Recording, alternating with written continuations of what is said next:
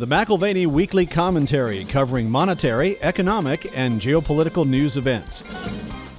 The more uniform, classically, the more likely to reverse trend as sort of the next step or the next move in the market. I mean, it's almost like the immutable law of the last person. I don't know that this is an actual law, but I'm just going to say it's like the immutable law of the last person. You run out of buyers and the price is going to go down.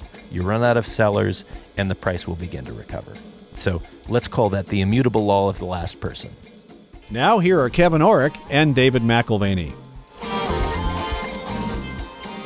Welcome to the McAlvany Weekly Commentary. I'm Kevin Orrick along with David McAlvany. You know, sometimes, Dave, actually not sometimes, but all the time, we should really try to understand the past through narrative. We're built for story. I think when I was younger, I would watch a movie and think, this is just a girl's chick flick. It's just a love story. I know how this goes, repeating pattern. Or if it's a horror film, I'm like, I know how this goes. They're going to walk into danger not knowing what's happening, and then all of a sudden, the tragedy strikes. But when we look at the markets, I'm going to be honest with you, Dave, I have never actually clearly seen the future exactly the way it would play out. But I can pretty clearly see the narrative of the story looking backwards. It seems to be a repeating theme. We're in Tennessee this week at a family reunion and spending time with family. You get a lot of that narrative look back. And a part of it is nostalgic. A part of it is a recounting and telling of the tales. It's great having my parents be able to spend time with their kids, their grandkids, their great-grandkids, and just tell stories. And you do illuminate the present and see a little bit more of the future when you appreciate the past. A part of that from a family standpoint is identity. But I think when it relates to the markets, you are talking about context and understanding trends. When you look back, we better see ahead. This is true of historical and social insight. It's also true of technical analysis to understanding current market dynamics. So patterns are revealed in these narratives, and patterns are revealed in the price movement of assets. And those patterns are behavioral reflections, and those behaviors are informed by ideas and bias and belief and sentiment. So you get this whole spectrum, the spectrum of hope or greed on the one end, and on the other end, fear, right? So if you're looking at the market today, we now have the highest reading of bullish investment advisor sentiment since November 23rd, 2021, which came about 6 weeks before the market's all-time high. I think that's worth reflecting on. As sage technical analyst and sort of our occasional commentary guest, Alan Newman, reflected this week, first of all, you've got the average of issues traded on the New York Stock Exchange, which continues to fall, even as stock prices are rising. And in addition to that, you have breadth, which is still underperforming price. So to peer into the pattern is to observe a divergence in trend between the upward tilt of the S&P pricing, right? It's going higher, and the downward slide of the advanced decline line. If you overlay those two things, the price action of the S&P and the advanced decline line on the other hand, one overlaid with the other looks like the jaws of a beast opening wide. That kind of divergence, it's helpful first as an indicator of something being off track, and second, as a marker of unsustainability. So the question is, how do those jaws shut tight? Does price fall to get in line with the advanced decline line at a lower level, or does the advanced decline line rise to catch up with price? We don't always know how a divergent trend resolves itself.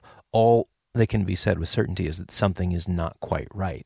Well, and you had quoted Alan Newman, and I love reading Alan Newman. He cracks me up because he's always like, all right, this is going to be my last newsletter. He's been trying to retire, I think, for 20 years, but he can't help himself. What he's seeing right here, he has seen these signals not only going all the way back through his lifetime, but he looks back through his dad's lifetime, and he goes, I've got to tell this story. I see the narrative, and one of the things he's told us is one of the signals we're getting right now is that we have not really seen people get sick and disgusted of their stocks. I think he calls that capitulation. My godson came over the other day, and he brings this book of stock certificates. And I was like, where did you get these? It's from the Tom Reed Gold Mine. And he said, well, I was out in the woods up near the ski area, came across this old cabin. We went inside, and inside this box was this plastic bag, and inside the plastic bag were these stock certificates. Really? Wow. All these years ago, someone had bought a ton of stock in this company, this mining company in Arizona. And so to begin to sort of sleuth what happened here, what was the narrative, who were these people who were investing? And it's the same as Alan Newman's dad. He went through the Great Depression. You know the story. We've talked about it before. Yeah. And he was so demoralized by the 89% decline in the Dow that as a stockbroker, he not only quit his job, but he took his stock certificates, put them in a box, in this case, a safety deposit box, and handed the keys to Alan. Alan didn't go look at them until the mid to late 50s, if I remember the story correctly. Yeah. That is an example of capitulation, right? So this is, I think, one of those things that Newman brings, and he reminds us so powerfully. We include into the frame other signals which might substantiate the case for market movement up, whether it's a bullish trend or down in a bearish decline. But the observation that Newman makes, I think it's worth quoting. If we learned anything in our long career, it is that bear markets do not end until you see capitulation. Prices do not become truly attractive until participants are literally throwing stocks away. A sell at any price mentality. Under normal conditions, we would expect as many as 44 sessions of 1 part up to 9 parts down. In the last 1,530 days, we haven't had a single one. So what he's saying is, of course, that you've got increasing volume of 1 part, decreasing volume of 9. So, this overwhelming desire to sell and to get out, that capitulation we haven't seen. Out of the last 1,530 days, we haven't had a single session. And if you just look at statistics through any period of time, we should have had at least 44 of them. Yeah, so going back to the movie theme, you have a character in this particular narrative, or characters called central bankers, and they somehow show up and make the story look better than it really should be, over and over and over. And I just wonder if this pause that occurred with the Fed last week, if that's not just an element to extend the story and actually maybe extend the consequence. This past week, with the help of Jerome Powell and his Federal Reserve cohort, you've got market participants that have decided it was high time to toast the monetary policy pivot. So the glasses are raised and spirits are elevated. They're both in lockstep with stock performance. This pause in rates, this comes after 500 basis points of tightening, and it was welcomed. It was welcomed by the market like happy hours at the end of a stressful week. The S&P added over 2.5% last week. If the pause was the start of a pivot, again, towards lower rates, then easy money, in many respects like rain after a drought, it's welcomed by speculators. And that's what everyone was cheering. It was L'chaim or Prost. That was that raise the glass moment last week. And I'll return to this if we have time, but central bankers this week began to diverge from one another in terms of a uniformity of policy. We've seen looseness and then tightening all in concert, but the Fed paused its hiking cycle. The Bank of Japan similarly remained accommodative, wildly accommodative, with no new discipline applied from the new central bank chief, that is Ueda. The ECB tightened to 3.5%, and they're still in a deeply negative real rate environment alongside the Japanese deeply negative real rates. And then you've got the PBOC, the People's Bank of China. They cut rates, kind of giving a nod to larger interventions on the horizon as a means of supporting economic growth, which I think if you're looking at Chinese economic activity today, it's generously described as anemic. Well, the commodities market loves it if it looks like things are loosening. Particularly if the Chinese are going to start pumping money into the system. That is really something that commodities get excited about. The CRB Commodities Index was up 3.98% last week. Dr. Copper gained a little bit more than the broader U.S. market. It was up 2.67. I mentioned earlier that the S&P was up about 2.5. So commodities really like the fact that China is going to be ginning up the economy. Easy money is an unhealthy form of stress management for the market, but it's welcomed. It's welcomed by the speculator community. And frankly, it's in every geography. So lest we forget, when the Bank of Japan maintains an accommodative policy suite, and this is kind of the continuation of the last central bank president to the new one, all that does is continue carry trade dynamics. And the carry trade speculator is someone who is borrowing in yen at zero rates or negative rates and is then funding speculative ventures elsewhere in the world. So you get these massive trades everywhere funded by the yen. Yeah, and that works fine until the value of the yen goes one direction or another more violently than they thought. So we've seen that. I know we've talked about this in the past, but it's worth talking about again. It was a yen carry trade that brought the death of one of the oldest, largest, most well-situated banks in the world. Wasn't it Barings Bank went down off of a carry trade mishap? Right. You see these interlinkages in global finance, and you wonder how Asian markets are so directly tied to New York markets and London markets and European markets. And it has to do with these borrowing arrangements and the yen carry trade. The fact that Ueda is not tightening policy in Japan, the fact that he is making money as easy as it's been for the better part of a decade, means that we continue to be in this world awash with excess liquidity, and it feeds speculative dynamics. It feeds risk-taking. It feeds a misallocation of capital. So the interlinkages in global finance, these are very pro-cyclical. In other words, they exaggerate trends in either direction. And so the day that Ueda decides to tighten, and the day that the yen sort of finds its feet, stabilizes, maybe even moves to a better level, increases in value, that's a dangerous day to be playing in risk assets. And we just don't know how long this is truly sustainable for the Japanese.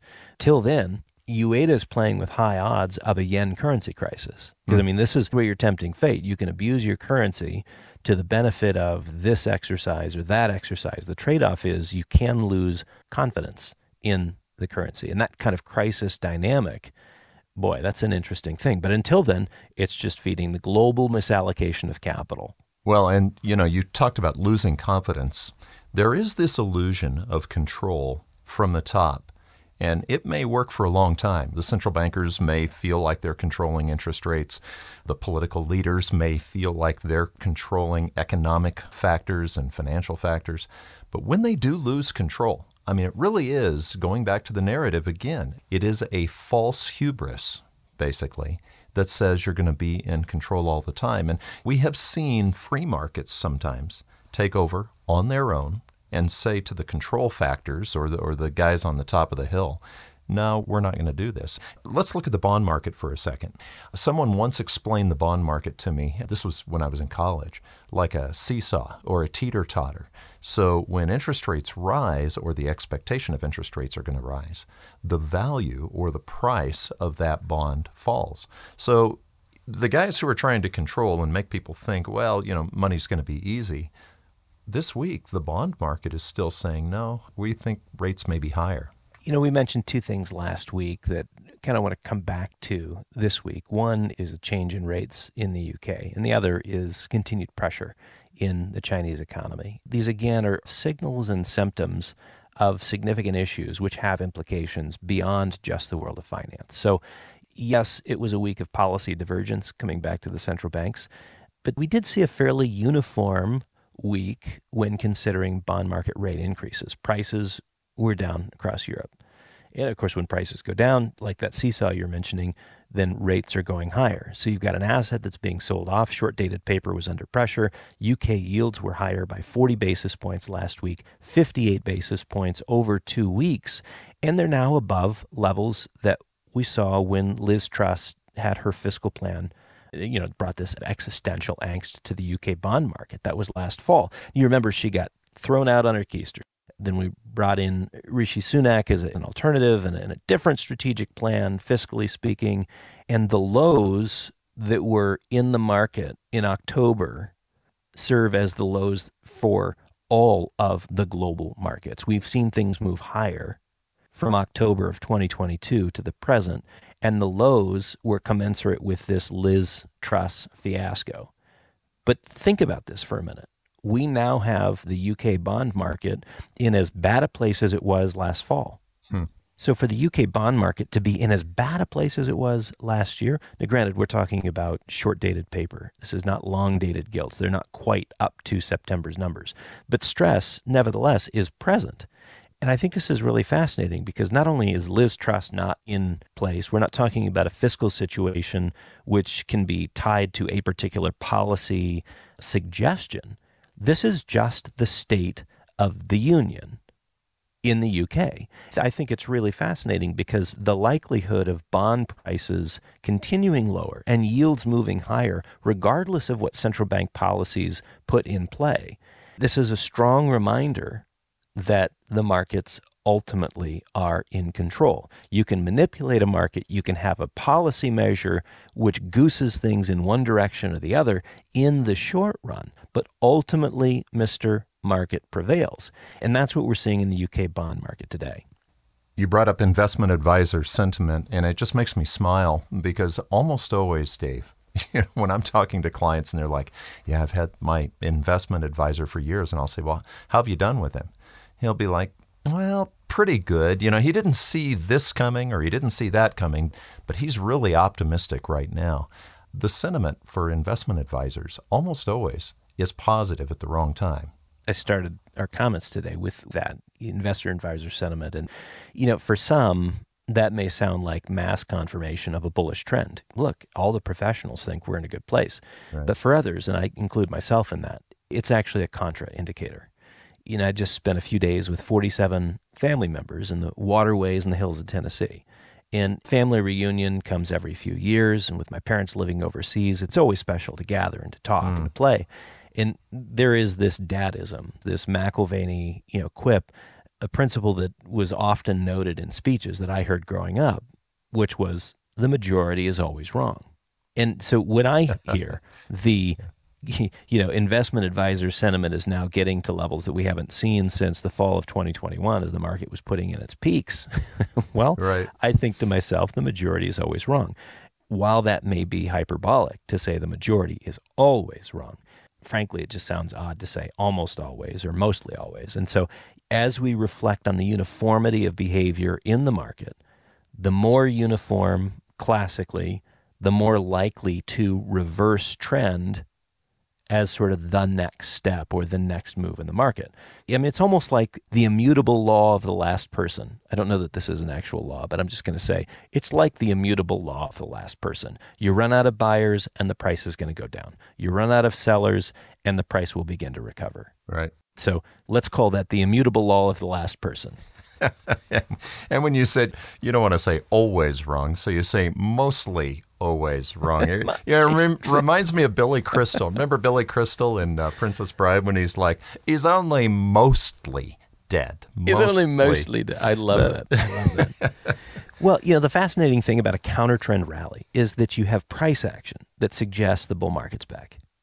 But if you look more closely at market dynamics, there's a strange lack of buyers in queue to purchase. Yeah. And that's why we're talking about Newman earlier, the advanced decline line divergences, breadth, issues, volume, again, the Newman highlights. That leads us to this sort of agreement with Bank of America's Michael Hartnett on what he calls being in a bull trap. You think you're in a new bull market, and it's actually a sentiment trap because you've been convinced that it's only going to go up from here. And this was his brief but disturbing comment on a bull trap last week. A combo of 2000 and 2008, a big rally before a big collapse. Wow. Okay, so relating it to 2000 and 2008. Now, I think in pictures, Dave. Okay, I know I keep bringing movies up, but when you have 5 to 7 stocks leading a market of hundreds and hundreds of stocks, okay, as far as indexes go, it reminds me, let's say you hear that there's this blockbuster movie, and you go down there and you see 3 people in the theater and maybe 3 people in line, and you're like, well, wait, this was supposed to be a blockbuster movie. And it's like, oh, yeah, it is. This theater just made thousands. And it's like, well, how much did you pay for that movie? Well, we each paid $1,000 for the movie. So instead of all the indexes going up, you've basically got people paying very, very high prices, and they're going higher for things like NVIDIA, Amazon, you name it, Tesla.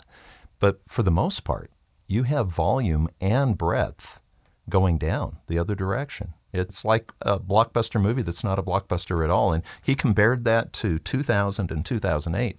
Dave, you and I both lived through 2000 and 2008 in the markets. They were very painful for the people who were in the wrong place at the wrong time. Yeah, and obviously sentiment had never been better. So that's one of those things you've got to keep in mind.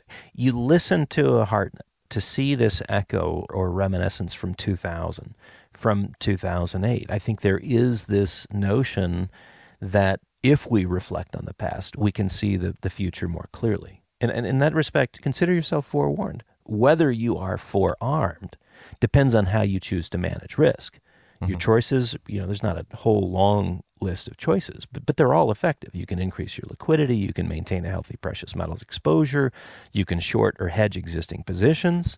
Now, ironically, and this is also symptomatic of the environment we're in, short covering continues. You've had hedge funds removing a mass short position, short exposure last week. Bloomberg reports that it was one of the 5 biggest periods of short covering over the past 5 years, since 2018. Doesn't that make shorts a lot cheaper, though? Like when you're hedging a market, when you're long something, let's say we're long gold and we want to be neutral on the market, we'll short gold. But there's a price to pay. If a lot of people are shorting at the same time, it can be very, very expensive. When everybody's throwing their shorts away and they're saying, no need to hedge, the sky's the limit, I would imagine shorts are probably pretty cheap. That's right. Everyone's naked, too. So equity market hedges don't cost very much when people are getting rid of that hedge exposure. And you can hedge any position, like you said, with gold or any other asset as well. But it tells you something. Again, these are little signals and signs. There's a lot of tension in the markets. People pay to be protected on the downside, and the cost of that protection is going higher and higher. Or, as we have right now, the cost of protection is very, very cheap. You get hedge funds who are basically saying, we just don't need short exposure. It's time to go long. And again, I would count it as a contraindicator that we're ready for a significant decline. One of the things that you look at all the time and we talk about all the time is the volatility. Because volatility, the VIX, that's an index that if you're watching it closely, you can see if people are nervous or not. Well, that's right. The volatility index. And of course, this relates to the U.S. equity markets. And so it's probably not a surprise that last week U.S. equity funds saw their largest weekly inflows, new investor money coming in since 2021. Again, 2021 being that time frame of putting in the market peak. And this is despite 500 basis points of tightening over the past 12 to 15 months. The major market indices are now trading at higher levels than when the tightening cycle began. So thank you, Jerome Powell and the whole group at the Fed, for creating these really tight financial conditions. I mean, they're supposed to be clamping down on inflation. The unintended consequence or the side effect is that you should see a tightening of financial conditions. And yet we have speculation at a level on par with what it was before they even started the project. So is it a new bull market? Or is it the end of that rally Hartnett referenced, right? So clearly the Federal Reserve is not trying to break the bad habits of speculators.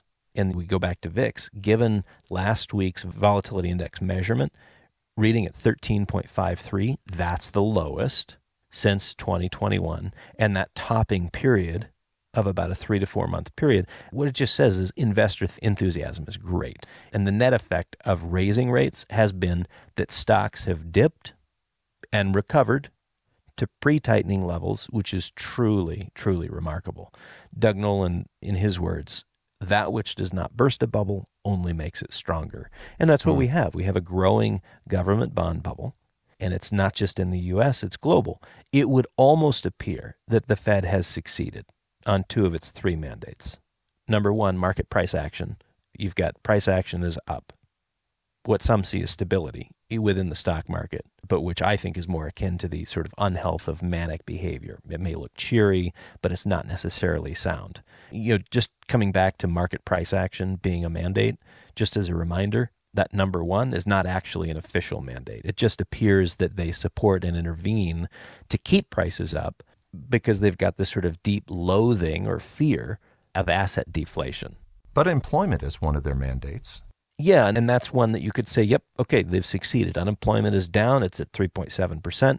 And that's actually what they've been toying with. Maybe we need to get, in order to beat inflation, we need to bump the unemployment rate a little bit higher. We need a few more people out of work so that there's less wage pressure, because they've assumed that it's the wages that are causing inflation. And so now they just need to focus on securing the third. If the first is a positive, stable stock market, and the second is unemployment, which they've mastered, it's now down at 3.7%, then the third is price stability. And price stability, this thing we call inflation, been stubborn. And I was fascinated to read a bit of intellectual candor, maybe even humility from the Fed. They're reconsidering this relationship between tight labor markets and inflation. Reconsidering, as in, we had assumed that we'd solve inflation by tinkering with employment. And now they're saying maybe this isn't actually the real connection, which just goes to say they don't know what they're doing. Mm-hmm. They don't know what they're doing. And I wonder what new model they're attempting to conform reality to, since the data is no longer cooperating with them. So the question would be, in the minds of the market, and, honestly, in the minds of the person who's going down to the store trying to whip inflation now, trying to somehow live with the inflation we have and hope to see it go down. The question, Dave, is how much more tightening do you think is on the horizon? Yeah, and the market prices this at one level. We may see that level. It may be higher, it may be lower. CPI and PPI were both refreshingly lower last month on account of lower energy costs. Core CPI was not quite as helpful. It was the one that was sticky. Federal Reserve Governor Chris Waller remarked to that effect. Core inflation, he said, is not coming down like I thought it would. Inflation is just not moving, and that's going to require probably some more tightening to try to get that down. That's what he said last week, even after Powell's comments and, the pause, so to say. But with those words in mind, Kevin, you might wonder if Mr. Market is getting ahead of himself on the sort of pause, pivot, hope train. Are we there? Because the market is pricing in 5.6%. And I need to clarify. Let me back up. The stock market believes that we're at the pause pivot, and that's where the hope train is. The bond market is pricing in higher rates still. So again, you've got these divergences where the stock market says, no, we're done. This is good. Let's get giddy again, right? And the bond market says, you didn't get the memo.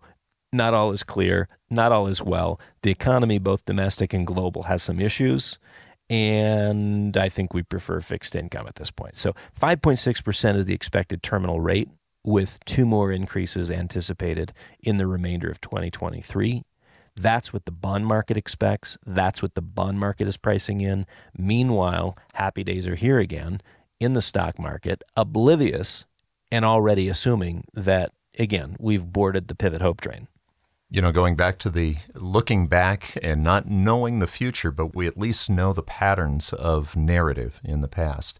We know that all through history, we can talk all we want about economics, we can talk all we want about national politics, but there's always some unexpected surprise that shows up. That's the twist in the story where you go, gosh, didn't see that coming. I had lunch with a good friend of mine, and he was a general in the Air Force before he retired. And one of the things he studies is Sun Tzu. When he would go to war, he actually said, I took 2 books with me, Sun Tzu and the Bible. And he said, I studied both. And he said, with the Chinese, and I'm throwing in maybe one of the unexpecteds because we've been talking about this tension between China and Taiwan. He said, you have to watch with the Chinese. They really do know Sun Tzu, and they will delay much longer than you think and then surprise you. I don't often consider Henry Kissinger's company to be really complimentary, but you might recall that last week we commented on Taiwan and China, and that's the point of conflict. It's not really the U.S. and China that you need to be worried about, but it's Taiwan and China. Bloomberg reports that you've got the former Secretary of State, Henry Kissinger, who believes that military conflict between China and Taiwan is likely. It's likely if tensions continue on the current course. So cue, if you will, Dr. Strangelove's voice, but on the current trajectory of relations, I think some military conflict is probable. That's not a bad imitation. But, the thing is, what is our policy? If there is a conflict between China and Taiwan, Biden has already said, oh, yeah, we'll be there. But, my friend that I had lunch with last week, he just looked at me with a smile and he goes, that's not our policy. Our official policy is that we're hands off as it relates to China.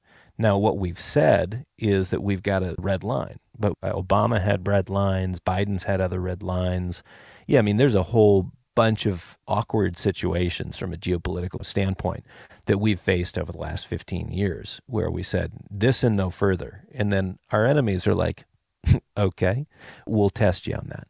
They test, we don't respond, and it has proven to the world that we're a bit of a paper tiger.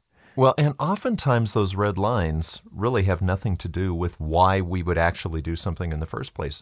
Oftentimes these incursions that you have between nations have to do with something completely different, like a distraction from other problems.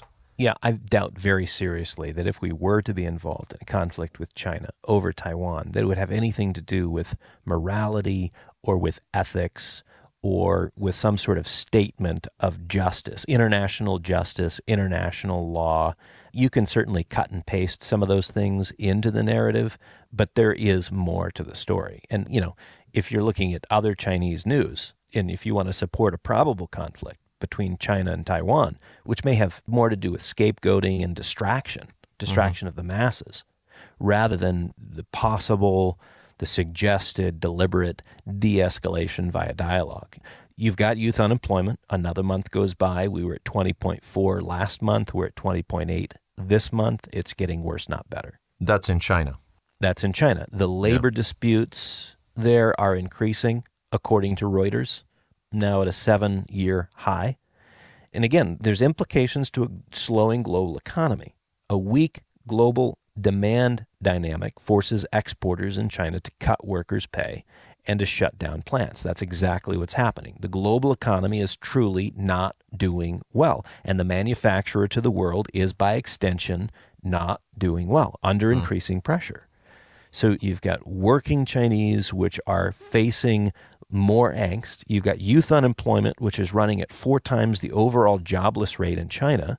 Again, that's as demand for finished goods is being constrained by a global consumer that has had to shift focus to necessities. Food, rent, energy. As prices of stuff has gone up, they can't buy as much from China. So there is an income deficiency in China, and as and when there is a broad-based repricing of assets, and we've already begun to see this in Chinese real estate, but just imagine that happening in other areas, a significant depression in value within Chinese equities, bonds, not just within the real estate sector where there's already been a massive devaluation there. In that case, we find the number 2 economy in what is known as a balance sheet recession. So what about the number 1 economy? And we're just barely number 1 on the economy, but when I talk to clients and say the numbers are saying recession probably this fall, I've had a few clients say, what are you talking about? We're in a recession right now. Yeah, we're not far behind the Chinese on a road to balance sheet recession. A part of that is our economy is geared towards growth if and only if we have an increase in credit. And households have certainly been more cautious there. We've seen corporations increase their debt. We've seen the government increase its debt. So if you're looking at the big picture, certainly we still have some economic growth, and it's being driven by those 2 larger parties, corporates and government. But households have been deleveraging. This is very similar. The Japanese were afflicted by this balance sheet recession in the 90s. And I think we're coming close to having the number 1 economy and now the number 2 economy of China to be there in full force over the next few years. Richard Koo, who's the chief economist at Nomura Securities, has written a couple of books, one back in 2003. I think his second one on balance sheet recessions was 2014.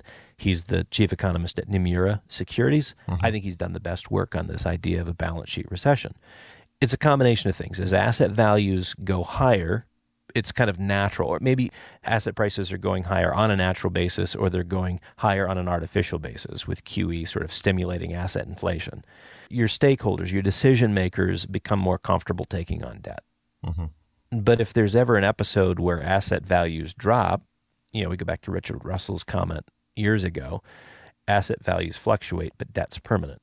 Your debt relative to equity becomes an unbearable burden.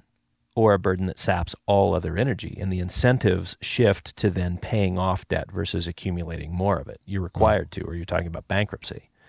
And so the balance sheet recession really centers on this notion of delevering of the balance sheet. When you get into the mindset of either corporate board execs or households that it's time to pay off debt, that's not new economic activity. When delevering of the balance sheet occurs, it's not helping growth statistics. All it is a catch-up game. You're finally paying for what was already spent. You're finally paying for what you already enjoyed and tallied up in the past. Well, and that's many, many trillions in China. I mean, what is their debt right now? Non-financial sector debt, $49.9 trillion. Call it $50 trillion. It's 3 times what it was 10 years ago. And the Bank of International Settlements is particularly critical on this point, that you've had this massive expansion of debt, and it's to build apartments, it's to build bridges, it's other infrastructure, and of course households have been along for the ride too, but that's a lot of debt to carry. And now you've got many in China, particularly households, who want to pay their share off. But again, we come back to this notion that modern economics is driven by debt expansion. And so if you have the opposite, if you have contraction, that hits economic growth severely. Thus, you get the balance sheet recession. If China is indeed moving, at least the private sector level, if they're moving to pay back what they owe, we're talking about a balance sheet recession. We're also talking about a set of circumstances which tempts Xi Jinping to stimulate growth artificially via monetary and fiscal policy tools, right? And so now you're talking about variables which can jeopardize the RMB stability, currency stability, increase inflationary pressures, which has its own nasty feedback loop into social and political dynamics within China. And it reinforces this tendency to find someone or some place to redirect animus. I'm not suggesting there's a direct connection between a balance sheet recession and Chinese aggression, except there kind of is, because when you begin to see this sort of economic malaise, workers are hitting the streets in protest, and smart graduating students can't find a job, that angst is going to get expressed somewhere. And if the government doesn't redirect, refocus, it becomes the next revolution. And this is not the kind of revolution the communists want. It may be more like a Tiananmen revolution rather than, a Maoist revolution, right? So Goldman Sachs here recently concluded that you've got the Chinese property sector. Best case scenario, property sector is going to have an L-shaped recovery. And I can't help but think when I read this, I got teenage kids and they hold this L shape up to their forehead and it's sort of, loser. And that's what we're talking about is an L-shaped recovery. It's an admission that there is no light at the end of the tunnel in the short run. And if other GDP contributors also go dark, then Kissinger's suggestion of conflict becomes even more probable. State-sponsored violence is more probable than de-escalation and dialogue if these economic variables are spinning out of control. I mean, everything's possible. And I think certainly we could be having healthy, constructive dialogue as long as you've got people who are happy and an economy that's growing. But you're dealing with these sort of threads in the fabric that are already frayed. And if things unravel from here, it remains to be seen. But you can see how they very easily would. And so I'm concerned that Kissinger's suggestion, it gets fed a whole lot of fuel as these other GDP contributors capitulate. So like we started, I've seen this story before. It may not look exactly the same. History repeats itself to a degree, but it certainly does rhyme with itself. And through the years, Rogoff and Reinhart wrote about this, where they said this time is different. But through the years, we see default over and over and over. In other words, somebody makes a promise to pay something back, and it never really does get paid back. But we live in an age, for the first time in world history, where the whole world can print money. It's fiat currency. It's a fiat world. And so the question would be, on whose back does the default fall? And I would say, Dave, that we're looking default by devaluation. You talk about maybe we're going to have military types of things happening worldwide, but they all cost money. And where does the money come from when you don't have it? It's default by devaluation. I read a really fascinating paper over the weekend in between conversations with family about military spending and how we're at one of the lowest levels of military spending relative to GDP in the last 50, 70 years.